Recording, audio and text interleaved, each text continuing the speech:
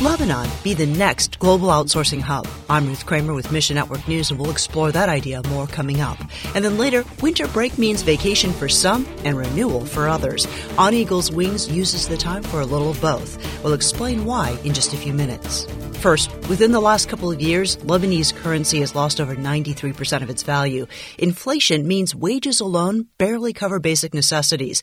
The average family's struggling just to buy food or medicine. Horizons International carries out evangelism and discipleship in Lebanon, but the ministry's Middle East Center for World Missions recently launched an initiative finding remote jobs for Lebanese believers with Western companies and ministries.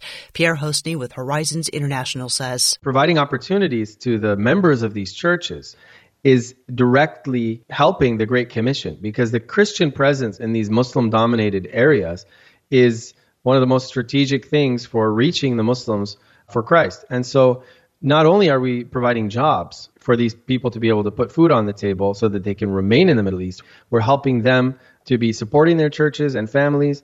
And this is all part of our strategy for reaching the region for Christ. The Middle East Center is partnered with over 90 Lebanese churches, which is most of the churches in Lebanon, because there's only about 105 churches in Lebanon. Hosny says anyone's company can get involved. Do you have a small business? Do you have a ministry or your church? What are the needs administratively that could be outsourced in your business or ministry? Learn more about hiring a Lebanese believer through Horizons International. Just go to missionnews.org. Elsewhere, this is the Christmas party for kids who don't get invited to parties, the poorest of the poor. Every year, For Haiti with Love throws a Christmas party for at-risk Haitian children and their families. And this year, they're expecting around 500 kids.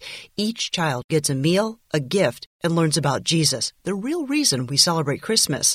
For Haiti with Love's Eva DeHart says they try to host the party in a new community each year. Moving it from location to location, you can include children that have never experienced it before. So you're giving the gospel to a new audience, and you're celebrating the birthday with a new group. If you're concerned about ministry in Haiti with recent stories of gang violence, it's understandable. However, we thank God we're in the north instead of the south. It's a whole different atmosphere in the north of Haiti. Since the presidential assassination, the gangs have been running Port-au-Prince. So most of the stories of violence and unruly conduct is coming out of Port-au-Prince and out of the South. Although it's too late to directly support this party, it's never too late to give in the nonprofit world. You can support For Haiti with Love, and we'll connect you at missionnews.org. Finally, pray for open hearts to the gospel in Haiti. And as you celebrate Christmas Eve with your family tonight, pray for those who desperately need the hope and encouragement of Christ. Starting Monday, Ron Hutchcraft Ministries is holding a winter break conference for their On Eagle's Wings team. Founder Ron Hutchcraft says, there's a lot of youth conferences and youth retreats. I've never known one that was more important than our winter break conference because of the battles that these young men and women fight for their faith. On Eagle's Wings is a team of Native young people bringing Jesus to reservations in the United States and Canada. Winter break helps believers reconnect and refocus. When we get them together, it is critical to remind them of the hope that Jesus is for the hard things in their life. Pray for safety as the team members travel to the retreat center from different states. Pray each believer starts the new year with a new heart for ministry. Pray God will help them find ways to develop community. Often the church on the reservation may be mostly elderly people, but they really need community.